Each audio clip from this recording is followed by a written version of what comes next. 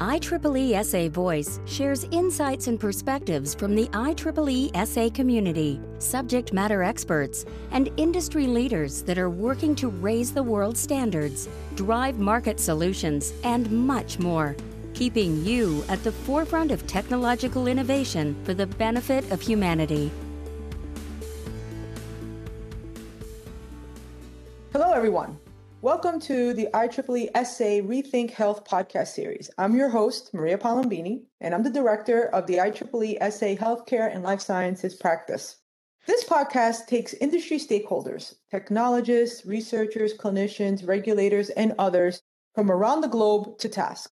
How can we rethink the approach to healthcare with the responsible use of new technologies and applications that can afford more security, protection, and sustainable, equitable access to quality care for all individuals? This is an ambitious task, but this is one that we are definitely committed to. We're going into our fourth season of the Rethink Health podcast, and you can look at our other seasons at ieeesa.io/health podcast. So we're getting into the question of telehealth. As a result of the recent pandemic, the term telehealth has become one of those most frequently used, and it does not appear to be going away soon. The reality is that we see telehealth today, and it'll look very different tomorrow. It's manifesting in many different forms. And it's not commonly, as we know it, just the doctor and patient experience and some sort of audio video platform. It has become so much more than that. And I'm sure you've heard the term remote patient monitoring or RPMs. The telehealth experience has changed our expectations as patients on what we can expect on healthcare services. By that, I mean, we kind of see it almost like a retail experience, right? We want VIP concierge service, we want amenities, and we want convenience. And then there's this growing RPM space, these wearables, these biosensors in, on, or around the human body, monitoring us for some sort of therapeutic condition. There are so many different forecasts when it comes to the growth of RPM. It could be anywhere from US $150 billion by 2028, and to the idea that a patient might be wearing one or more on their body at any given time. Here's what we know, regardless whether we call it telehealth, RPM, mobile health, the future of delivering health care is no longer just confined to a facility, and it will need to be patient-centered. So, season 4, we're calling it Telehealth Quantum Leap into the Patient-Centered Care. And this gets to the innovators. And the innovators we're talking to are actually the winners of the IEEE SA Telehealth Virtual Pitch Competition. Plus, we'll talk to industry leaders, clinicians, and other researchers who are at the forefront of driving innovation with solutions, looking at accessibility, human factor design, flexibility, interoperability, security, inclusivity, and all the other necessary ingredients to migrate RPM into a patient-centered care system. So before we begin, a short disclaimer. Any of our guests on our podcast series, IEEE does not endorse their products, does not financially support them. We just bring them here for their expertise. And without further ado, I'd like to welcome Josh Rabinowitz, co-founder and CEO of Articulate Labs. Welcome, Josh. Thank you for having me. Articulate Labs garnered the second place position in the IEEE SA Rethink the RPM Machine Virtual Pitch Competition. And their work was on wearable devices for remote direct physical therapy application and monitoring. And we're going to get to the core of this in just a second. But Articulate Labs has also placed favorably in other industry competitions, including winning the 12th annual IoT Wearables Technology Innovation Award, plus a host of others. So, Josh, before we get to the core of the work you do, we'd like to humanize the experience for our audience. So can you tell us a little bit about you? You're a co-founder of Articulate Labs. Really, what drives your passion in your work, and how did you get here? I'll start by answering the second question first. We got into this quite literally by accident. My co-founder survived a near-fatal motorcycle accident some years ago that forced the amputation of his right leg. One of the indirect outcomes of that is that he developed osteoarthritis in the knee of the fully intact leg, the left leg, as he was relearning to walk. He was advised by his orthopedic surgeon to delay surgery and to exhaust all the conservative options available to him. He found physical therapy to be the most effective means of mitigating the pain and dysfunction that existed in his knee, but he wasn't able to make it to all of his physical therapy sessions. It was not a lack of desire. It was an issue of time. He had work commitments. He had family commitments. The physical therapy clinic was a half-hour drive each way from where he lived.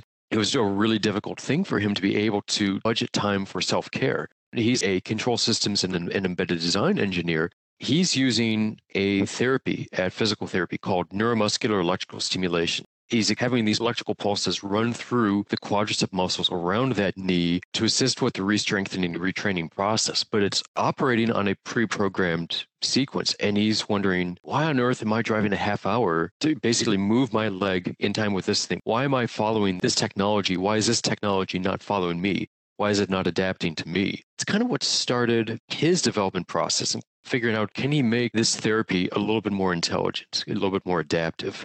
I got involved as someone who has no engineering or medical background. Just one day, randomly looking up knee osteoarthritis and discovering, oh, there's actually 14 million in the US impacted by this. Not to mention the tens of millions of others around the world with the same condition, not to mention hundreds of millions around the world dealing with all kinds of other musculoskeletal conditions. And we found out, one, this is not a unique situation. We were both operating under the impression this was something that only impacted amputees. And two, a lot of other people have the exact same issues of time, distance, reimbursement, of existing commitments, all making access to physical therapy very difficult. Realizing those things made us wonder whether the thing that, was kind of being developed almost as a hobby, as a side project, is something that we might want to really consider sharing with others.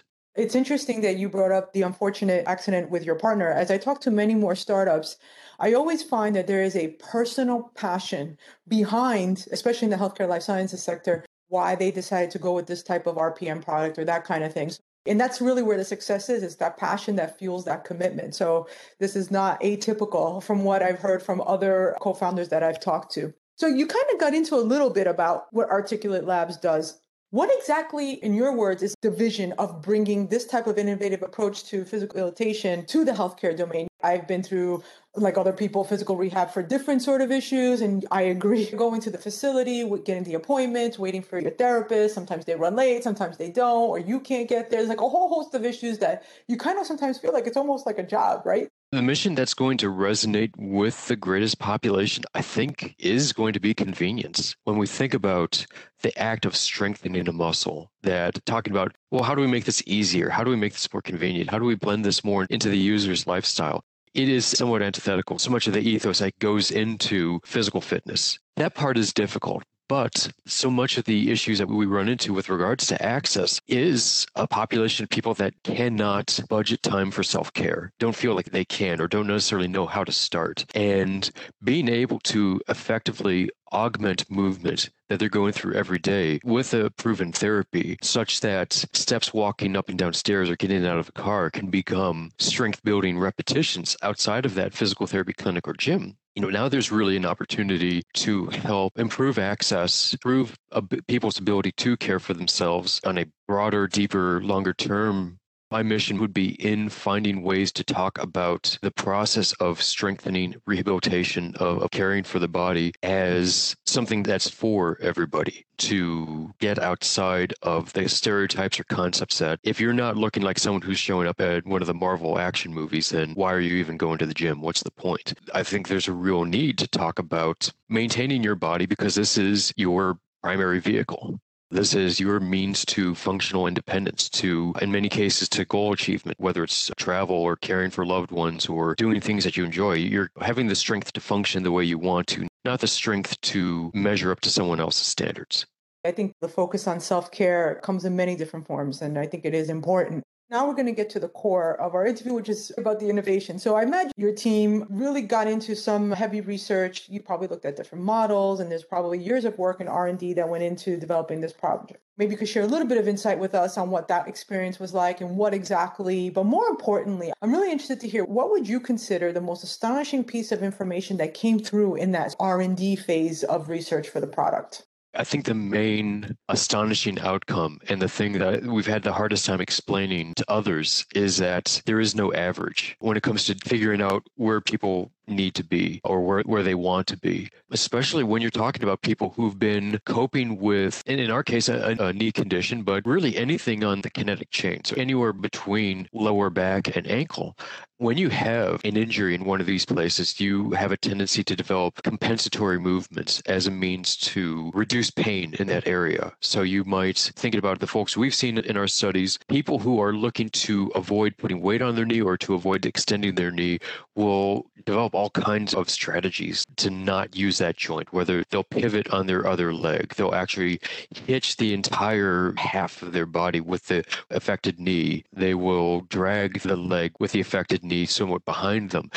All these things are unique to each individual, and the way that these things worsen over time is unique as well. So every happy gait is the same. Every unhappy gait is unhappy in its own way. Attempting to impose a pre-programmed gait sequence on these individuals and forcing them into a template, we found, first of all, it was very difficult to actually trigger the right muscles at the right times going with this average. Looking more into relationship between specific quadricep bands and the function of the knee joint during movement, you actually run the risk of exacerbating the condition if you are strengthening without regard to joint laxity or joint alignment. That really created a need to kind of scrap any sort of template-based stimulation and really start with a form of a model of the joint running on the device that is learning from and effectively distilling movements down into just sets of force vectors as a function of femur and tibia position, motion, acceleration, etc. And we really try to just meet the patient where they are, working with a physical therapist to calibrate the device to that user's gait and to determine which muscles we want to trigger at what times of gait, which movements are problematic that should be addressed by triggering muscle contraction. That's our way to personalize treatment of something that you said at the beginning that really stuck with me, patient-centered care. That's our opportunity to make truly patient-centered care versus imposing our own biases, as it were, about how a person that we've never met should walk. Absolutely. We see this sort of challenge actually transcend the entire healthcare domain. It's putting patients in a box. I think it's really important the way you guys got to this level of, I don't want to say personalization, but maybe there's an element of precision on how to use the technology to best support helping these patients. I imagine our audience might be sitting there and saying, wait a minute, does this mean that we don't need physical therapists anymore? We know that Neestim, which is one of your products, is not designed to remove the physical therapist out of the process. But I think the real opportunity is in when you guys describe it is intelligent. So from your point of view, how can Neestim really enhance the effectiveness of a physical therapist in working with their patients? I imagine the data capture in the tool can access and utilize. Maybe you could talk a little bit from that point of view. Sure. The first thing we've said when we're talking with physical therapists who might have a little bit of that skepticism. First, there's a lot in the electrical stimulation space. And two, there's been a lot of startups that have marched into clinicians' offices, kicked in the door and saying, we're going to drag you kicking and screaming into the 21st century without really paying any attention to their wants and needs. So first, I want to say right up front, like we get skepticism and don't begrudge anyone for it. The way we manage that is by saying we're not looking at this as a means to replace physical therapy. We're basically taking some of the most mindless parts of your work, which is either setting someone up for electrical stimulation or guiding someone through strength building repetitions. And we're trying to automate that and allow at least some of that work to occur outside of the clinic.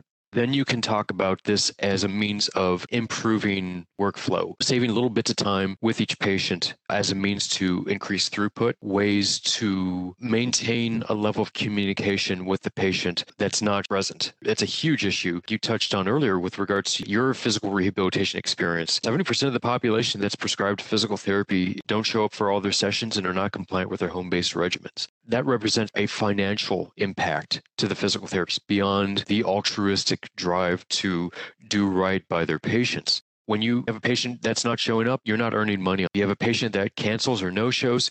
Now you've got the opportunity cost of having scheduled someone that isn't going to pay you and delayed someone that would.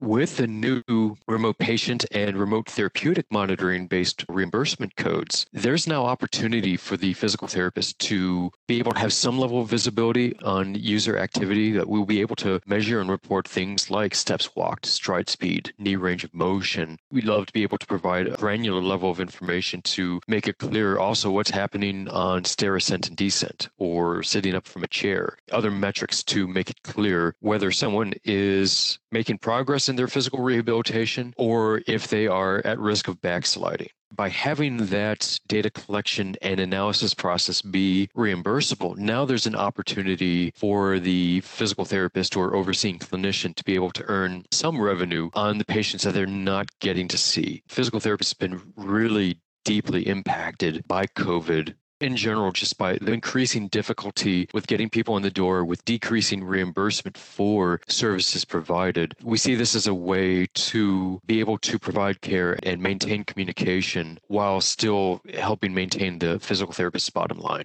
Yeah, I think for physical therapists, there's a lot of opportunity here with access to data for sure.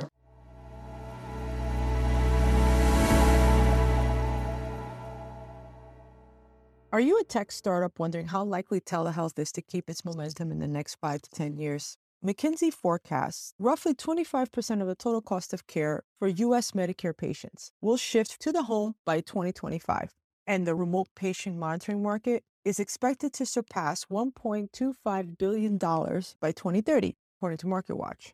Despite how favorable the growth trends are, it's not easy to be a telehealth tech startup today. The IEEE SA telehealth startup community is designed for technologist entrepreneurs who have a proof of concept, prototype, or maybe an early commercialization of a technology product in the telehealth domain. The community offers tech and industry mentorship, partnership development opportunities, and the invitation to be part of a think tank to help drive trust and adoption of these technologies. Plus, you can earn credits to present demos and participate in virtual and face-to-face events hosted by IEEE's Healthcare and Life Science practice. If you want to join us and make this impact on the future of telehealth, you can join for free at IEEESA.io/telehealth-startup.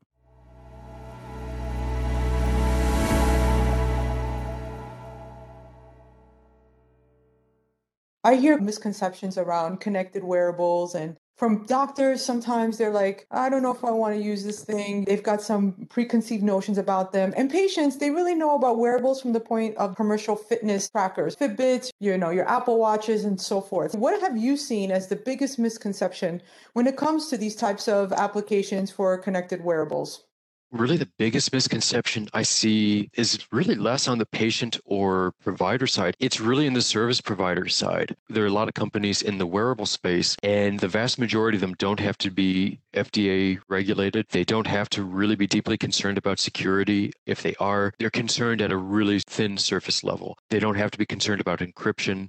They only pay a small amount of attention to HIPAA. The misconception I've run into that's been the most difficult to deal with is actually finding vendors to work with on some of this development work that are able to meet the standards for security, for privacy that are coming, not the ones that are here. We see Europe as an example of where we think might go over here, or at the very least, it's a market that we want to enter into in the future, and we will need to be able to meet standards for privacy. The number of companies we've talked with who claim to do this work and then have really no idea of anything that's going on that's going to be necessary for a medical device versus a quote unquote wearable or versus a fitness application, and assuming that we've done one so we can do them all. That's dangerous. We've had to push ourselves to learn what these standards are, to really understand them, and then to really grill any potential partner that we meet with on how they intend to meet these standards. And more often than not, we're kind of met with blank stares. So I think anyone else who's in this space or who's looking to get into this space, I think it's critical to build up a base level of knowledge of security, privacy, encryption, and so forth.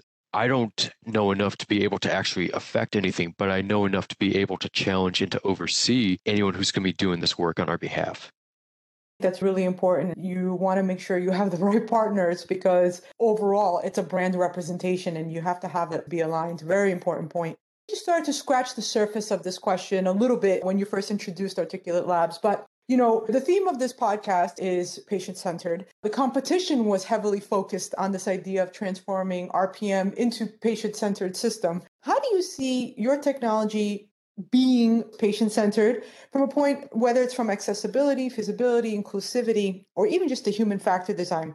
Do you see that there's a population of patients that you all can better reach and serve with this that maybe they were not accessible before, or they were just resistant to the idea of physical therapy. How do you think you guys are really meeting that idea of patient-centered? I think that element of starting with a very basic concept of how that knee joint is functioning and building the model from the ground up with the user's own kinematics, with the data coming off of the IMUs being placed on their legs, make sure that the model that develops is exactly who the patient is, what they're doing, that there's no concept, whether at age, gender, physical ability, that it doesn't create a conception about what someone does or does not need.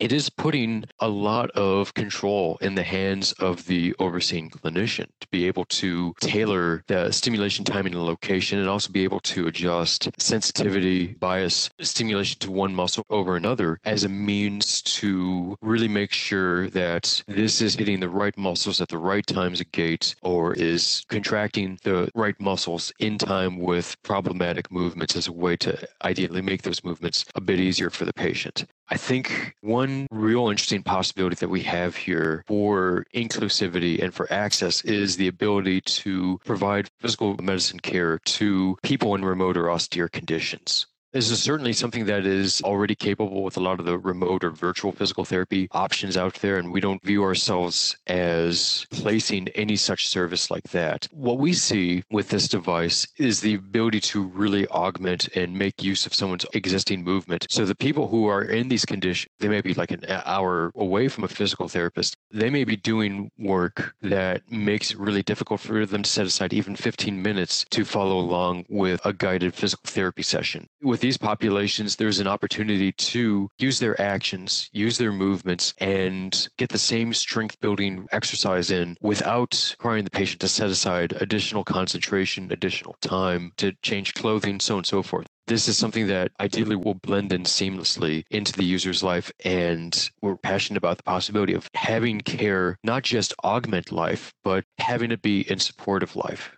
The work that you're putting in while wearing this device, the strength and re-education of that muscle that you're going through is going to be exactly in line with the things that you're already doing, the things that you want to do, or the things that you need to do. I think that's really intriguing to us and represents a way to integrate physical medicine into people's lives that hasn't really been approached previously. I think that's fascinating. I think this goes a lot into human factor design, the adaptability, the feasibility. These are all really important elements when we're talking about patients and their physical ailment or condition. I think that's really an important place and a good place to be in getting your product advocated for. You want patients to say, this was the best thing that worked for me. I think you all are on the right track for sure. When I talk to a lot of tech startups, they say to me, oh, I wish we had a technical standard for this, or I wish this was already in place because this would have made this part of our work a bit easier. So do you think there was potentially any technical standards, if any, that would have been appropriate, or data standard that would have made any aspect of developing this product faster, more efficient, easier? And as you went through the process, did you identify any other areas that you said, wow, this would have really opened the doors to innovation in our space, in the RPM space, in the wearable space? And what do you think might be the best way to address it or to go about it? I'll hit the second question first and say any standard that's out there, it's nice to have as a guidepost, but for our purposes, it's got to be either harmonized or at least synchrony with the FDA's doing. If we don't have the FDA on our side, we're not selling anything to anyone in this country, at least. And furthermore, the FDA tends to be a gold standard adopted by many other countries that have distributors reach out and be interested in buying our devices. So getting FDA clearance is not just the gateway to the rest of the US, it's the gateway to get into much of the rest of the world.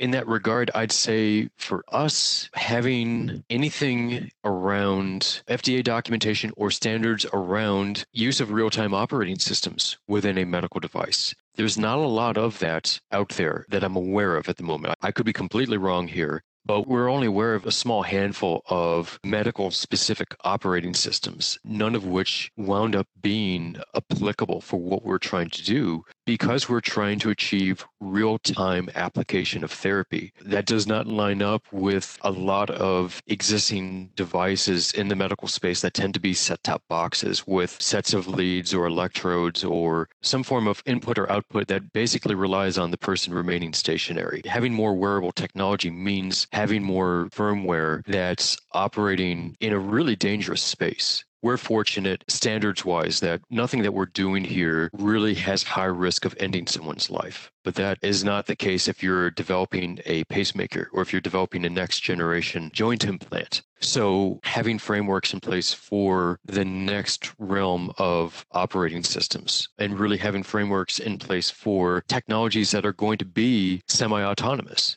And understanding what are the bright lines past which autonomy cannot be allowed. There has to be fail-safes in place to stop AI from deviating in such a way that it leads to a deleterious outcome for the patient or a potentially fatal one. I think those are the places where right now we don't see a lot of definition. And we have a path that we see to market based on previously cleared devices. But we also recognize that we're still looking at bringing something that is going to be relatively unique to the medical device space. So we're hoping that us punching through will be an opportunity to broaden the discussion about software and firmware development as we get more into wearables, as we get more into decentralized care. I think inevitably need to start putting more faith or energy or authority in technologies that are going to be assisting people on medical conditions when a clinician's not physically present.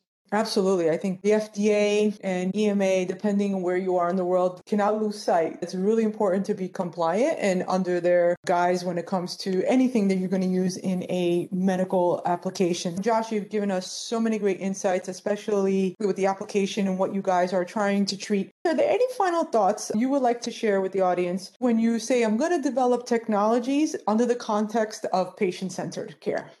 We're actually hosting some students right now in biomedical engineering, and one of the most disturbing things that come out of that situation is finding out that they're looking at adapting what we're doing to the knee and fitting it onto someone's hip. And they wanted to actually physically prototype the device, not even adding in electronics, not adding in stimulation, just trying to understand how to get a device to fit around a leg. And the professor, as we understand it, basically kind of came screaming into the room to knock the materials out of their hands and said, no, you will only simulate this. You will never build a single item until run this through whatever simulation package you want. And that makes a lot of sense for like an implant. Trial and error is not viable there. For something like this, if you're looking at developing a wearable, then yeah, by all means, try it on yourself. That's so much of what we had to do in terms of figuring out a form factor, figuring out how to address corner cases that would exist during gait, such as, stamping your foot or sneezing or stepping off of a curb. Those are only things that we were able to figure out solutions to because we were trying this on ourselves.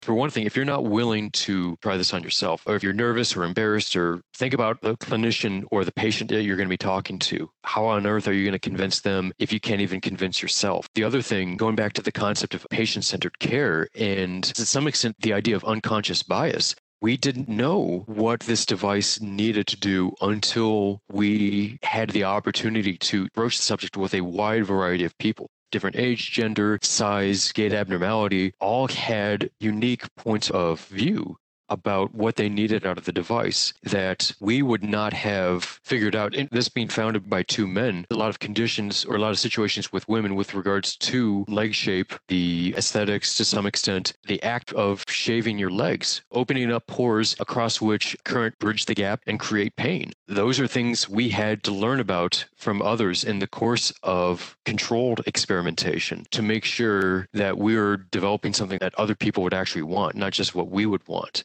So much of this, I think, really comes down to experimentation, obviously with full respect and understanding of what the standards are imposed by FDA, understanding Institutional Review Board, how they operate, such that when you set up this experiment, you're doing so in a way that's ethical and safe. But you've got to be able to try this out and discover problems that you would not have come across otherwise. You're not going to simulate your way out of it. You're not going to guess your way out of it. If the best way is just have someone else break your stuff and tell you what's wrong.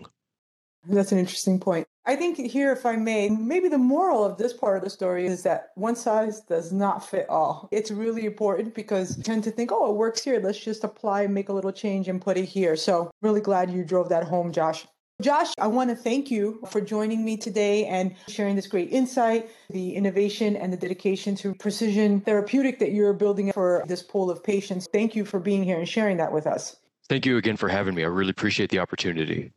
If all of you out there want to learn more about Articulate Labs, you can visit articulatelabs.tech. Many of the concepts that Josh and I discussed today are addressed in various activities here at the IEEE SA Healthcare Life Science practice. The practice really engages industry stakeholders such as Josh around the world to come together and bring these discussions forward. As you noticed, Josh already started to allude to that there are some concerns and challenges we have to look at when it comes to autonomous systems and the use of AI. They're great technologies, but we need some more safeguards there. How can we do this in such a way that we're going to really open the doors to innovation and not be a barrier and kind of get this elephant out of the room? So if you're interested in getting involved in any of our activities, we have WAMI, Wearables and Medical IoT Interoperability Intelligence, and Transforming the Telehealth Paradigm, which are industry connections programs. And they're really getting to the core of all these connected technologies being used in a remote environment to address patients' needs with privacy, security, the flexibility, the human factor design. They're attacking all these issues. If you want to find out more about the work of the practice and all these individual programs I mentioned, please visit us at